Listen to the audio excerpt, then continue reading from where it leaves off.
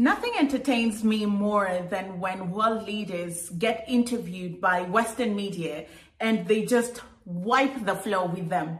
The president of Guyana was having an interview on Good Morning Britain, and the issue of reparations came up. Now, I don't know if this is the best conversation to have with white presenters, because there's some form of bias there, whether you like it or not. As journalists, we can be as objective as possible, but there's some instances where if you haven't lived or your generation hasn't lived through them, you can only speak from an outside-in perspective and not an inside-out perspective. And the journalist was just doing their job, but there was some air and some form of arrogance. And he was out here talking about why should we be paying new reparations? I mean, slavery happened so many years ago. Probably you people that are asking for reparations have not even experienced slavery, and you're forcing us, whose grandfathers owned slaves or great-grandfathers owned slaves, to pay you. And it's like the president of Guyana was waiting for this moment. He was waiting for this comment. And he knew that at one point, somebody who was white was going to ask that question, and he had the right answer. Listen to what he had to say. Why should somebody who maybe had an ancestor 7 or 8 generations ago, long before they were a twinkle in their great-great-great-great-grandparents' eye, why should they have to pay now for what an ancient ancestor did? Or why should they apologise for what an ancestor did centuries ago? Why do they still carry that burden? Oh, it's not a burden at all. You are one of the beneficiaries of that slave trade. So this is not a burden. You should be concerned, and you should pay, because you today are still benefiting from the greatest indignity to a human being, and that is the slave trade. And not only did you benefit during the slave trade and your country developed, but look at what it caused the developing world. During slavery, resources was used to build your country, build up your capacity. You were able to then become competitive. You were able to invest in mechanization, and developing countries like ours were left behind. So you should be very concerned, because you are a prime beneficiary of the exploits of slavery. Hello there, how you doing? Welcome to another episode of our conversation. My name is Ndiro Ganga. I am a business journalist by profession and a digital content creator. I love coming on here and talking to you guys about Black people, Africa, our empowerment, and how we can rise up and take our rightful place at the global stage. Now, you can connect with me on social media at Ndiro Ganga on Facebook, Instagram, and Twitter, where I document my life as an African journalist and content creator traveling through the continent in terms of food, people, culture, and even music. Before we get to the video, I want to shamelessly plug you to an artist that I was listening to before I came here. His name is Tife Olua, and he has amazing music. When this video is uploaded, I'll comment his name and you can go check out his music. And this just goes to show that where I come from, Africa, there's a lot that is said about the continent, about all the things that are going wrong, but there's massive talent on the continent. And I was just gassing myself up to his music before I come here and, you know, fight the good fight. Now to the video today. I was watching Good Morning Britain. Don't ask me why I was watching Good Morning Britain. I think as a journalist, it's very important to watch as much content, particularly from international media, as possible, because it gives you an insight of what's happening globally, what global leaders are thinking, and also just what agenda is being pushed in the media, because at the end of the day, there's always agenda setting in different media houses, depending on who owns them or their type of politics. So on Good Morning Britain, the president of Guyana was hosted as a guest. And if I tell you that I have never seen an interview where the interviewers were so tone deaf, but the interviewee came prepared, I think he knew that at one point of his career, or at some point, this was going to happen. Now, I don't know where the disconnect comes from when it comes to the history of slave trade, colonialization, what those of us Black people and Africans went through. How is it that we know the history so well and we've lived through it? And then for the people that perpetuated these things, they're so clueless, or they've been taught a watered down narrative of the history. Just to lay some context, I was listening to Chimamanda Ngozi Adichie talk about a friend of hers who had a Belgian child. She was married to a Belgian man, so they live in Belgium. The child goes to school there. And when they were being taught nothing was mentioned about the atrocities that Belgium committed on the continent. Nothing at all. Nothing about the genocide, nothing about the ending of lives, the disruption of property. The colonialization history had been watered down. What they were being taught is, you know, we took civilization there, we helped them exploit their natural resources. Nobody talks about how King Leopold was chopping off the hands of people in the DRC Congo that were unable to pay taxes. Nobody talks about that. And when children grow up and they're not conversant with this part of history, then there's a great disassociation, because when the two fronts come to the seating table to have a conversation, it's like one is so clueless and painfully and arrogantly clueless about what his lineage has done, and another is carrying the scars of that, and having a conversation becomes difficult because the other side is literally trying to insult your intelligence. Why do I say this? All the times I have seen Western media do interviews on reparations, on slavery, on colonialization. Oh, the one today is not working. There's an air of ignorance that surrounds it. There's an air of, it was a long time ago, get over it, you know? It's an air of, what do you want? I know you want money. You're bringing this up because you want money. What else would you want? Why would you make me feel guilty about things that happened 100 years ago if you don't want money? And like, it's so predictable because that's the direction that the presenters went. Because, and I'll also insert the question so that you can feel how he was asking the questions. He goes like, it always comes down to money. So how much money do you want? Excuse me. Excuse me. As someone who has lived in Ghana and went through the history, and not just the history, saw the castles where people were being shipped out of the continent through, and you hear the horrors of being separated from home and the things that people went through, it's very disrespectful to reduce it to just money.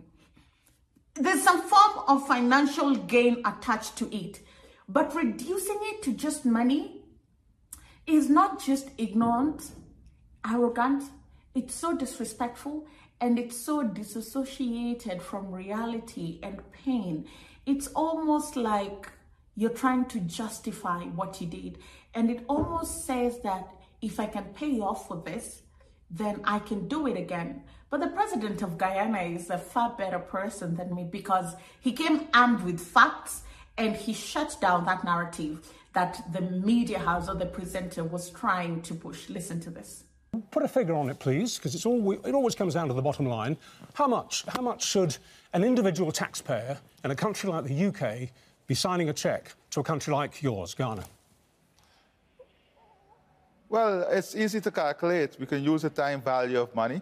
You can look at the period of slavery and the contribution well, not the contribution, the extraction of wealth from countries like ours, and how it was utilized to build your society, build your country, create wealth in your country, and then add the time value of money, and you will get the value.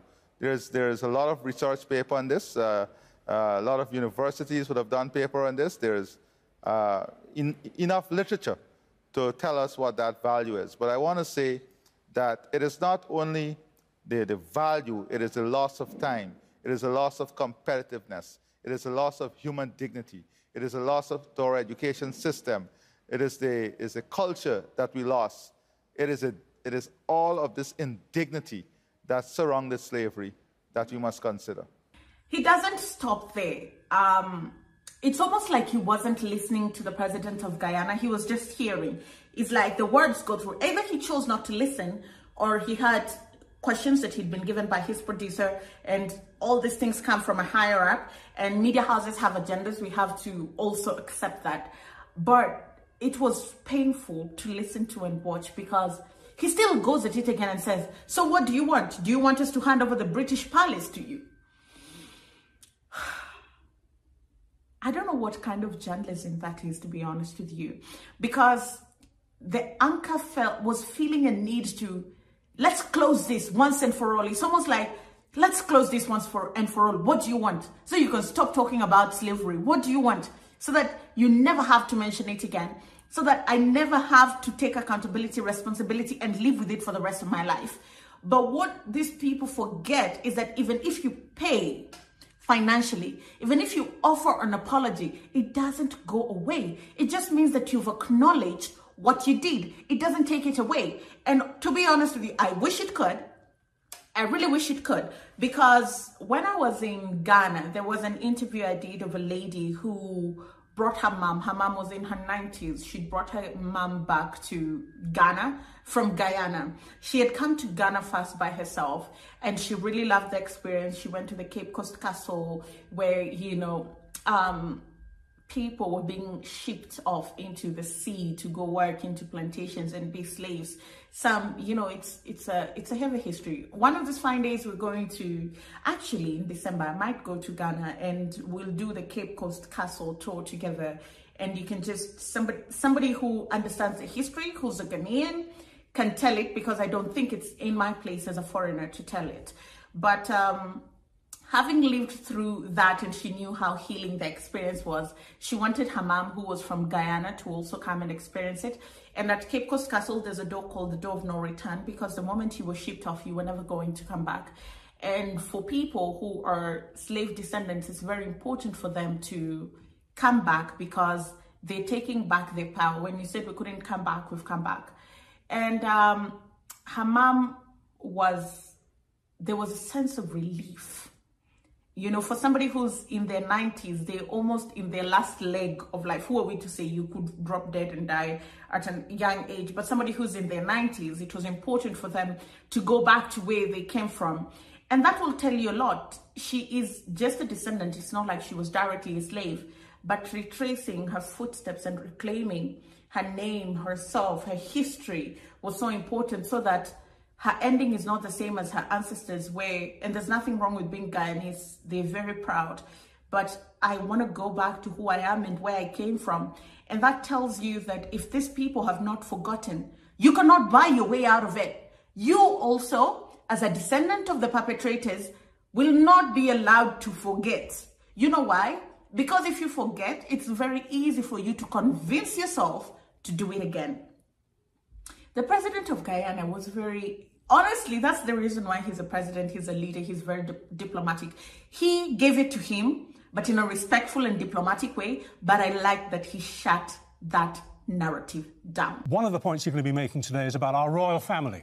And you feel that it's not just about the finances involved here in terms of reparations for slavery, it's about the gestures. And you think that the British royal family should make a big gesture, don't you? What do you mean? Hand over a palace to your country? Well, no, we don't want the British to hand over a palace that we built. You know, if you go into many of the palaces in Britain, you will see the lovely green heartwood from Guyana. You will see the sweat, tears, and blood of the slaves who were exploited. So what do you want? And the revenue that was earned from their exploitation. So we're not asking for a palace. We're asking for justice, and a fair form of justice to the ancestors and to the greatest injustice that has ever been done to human beings. We look forward to We're not asking for palaces. No. You can enjoy the palace, and when we visit you, we'll also enjoy it. Mr. President. As if it was not enough, the anchor goes on to ask, why do you want us to carry this burden? Why? I am not the one who enslaved you. It's not me. It's not my grandfather, and it's not my great-grandfather. What do you want from me? And again, it goes back to my point of how history is taught and how the West and white people perceive themselves and how they perceive other people. Because just in general, even if you hurt somebody, even if they forgive you, you'll always be wary of that thing because you don't want it to happen again. You will not be forcing somebody to forget. You will not be forcing somebody to absolve you of the responsibility just because. It should come from them. It should come from them where they should say to you, unburden yourself because it wasn't you. The most you can do is be aware of it so that it doesn't happen again. But unless I give you the permission to unburden yourself, You cannot be forcing me to allow you to unburden yourself. And the reason why the West and some of these countries are very keen on forcing people who've gone through slavery to unshackle them is because they know how horrific it was. And maybe it's because they want, I don't know what they want to do with that freedom. Because if people are going to live with battle scars, you're not allowed to forget. In fact, you would not even forget because you'll see the scars and they're a constant reminder of the battle. I don't know if I'm making sense, but for me, it was such a shame that a big show like Good Morning Britain had an agenda like that, and a very ignorant agenda. When it comes to conversations of reparations, there's so many things that could have been spoken about. And you know, the leader was very gracious in the way he answers these questions. And I think that leaders who are asking for reparations they know that they're going to be met with this. And to even get an apology from the royal family took a long time. Took over 100 years, almost 200 years to get an apology. So can you imagine now that we're asking for reparations and you're dancing around the conversation? Do you know how long it might take before those reparations come? So the longer you drag out the conversation, the longer you drag out the process, the longer you're going to have to carry the burden. Why should somebody who maybe had an ancestor 7 or 8 generations ago, long before they were a twinkle in their great-great-great-great-grandparents' eye, why should they have to pay now for what an ancient ancestor did? Or why should they apologise for what an ancestor did centuries ago? Why do they still carry that burden? Oh, it's not a burden at all. You are one of the beneficiaries of that slave trade. So this is not a burden. You should be concerned and you should pay, because you today are still benefiting from the greatest indignity to a human being, and that is the slave trade. And not only did you benefit during the slave trade and your country developed, but look at what it caused the developing world. During slavery, resources was used to build your country, build up your capacity. You were able to then become competitive. You were able to invest in mechanization, and developing countries like ours were left behind. So you should be very concerned because you are a prime beneficiary of the exploits of slavery. Well, thank you for listening. That's all I had for you. I think that I wouldn't know what the agenda of Good Morning Britain was, but from just watching that show, maybe it was the anchor that chose that direction, but rarely do they. Because I work in media, I know that before an interview like that, the heads would know a producer will prepare questions. Questions like this have to be, approved and vetted by the higher-ups, the editors. It's such a shameful thing that of all the conversations that could be had, they chose to minimize it to one facet of reparations, which is financial gain. There's so much more to be said about it. And also, I think, the way people go through gender sensitization classes and racial sensitization classes, history, unadulterated, unfiltered history need to be taught to these people so that when they're having these conversations, they are at least aware. The lack of awareness in that conversation was just alarming. It's unlocked a new level of cringe for me. But it's good to see that leaders can hold their fort and say, no, this is your agenda, but this is the truth. This is what history says, and we're going to go by history, not what you're trying to push on the media. Thank you so much for watching. Give this video a thumbs up. Comment down below what you think.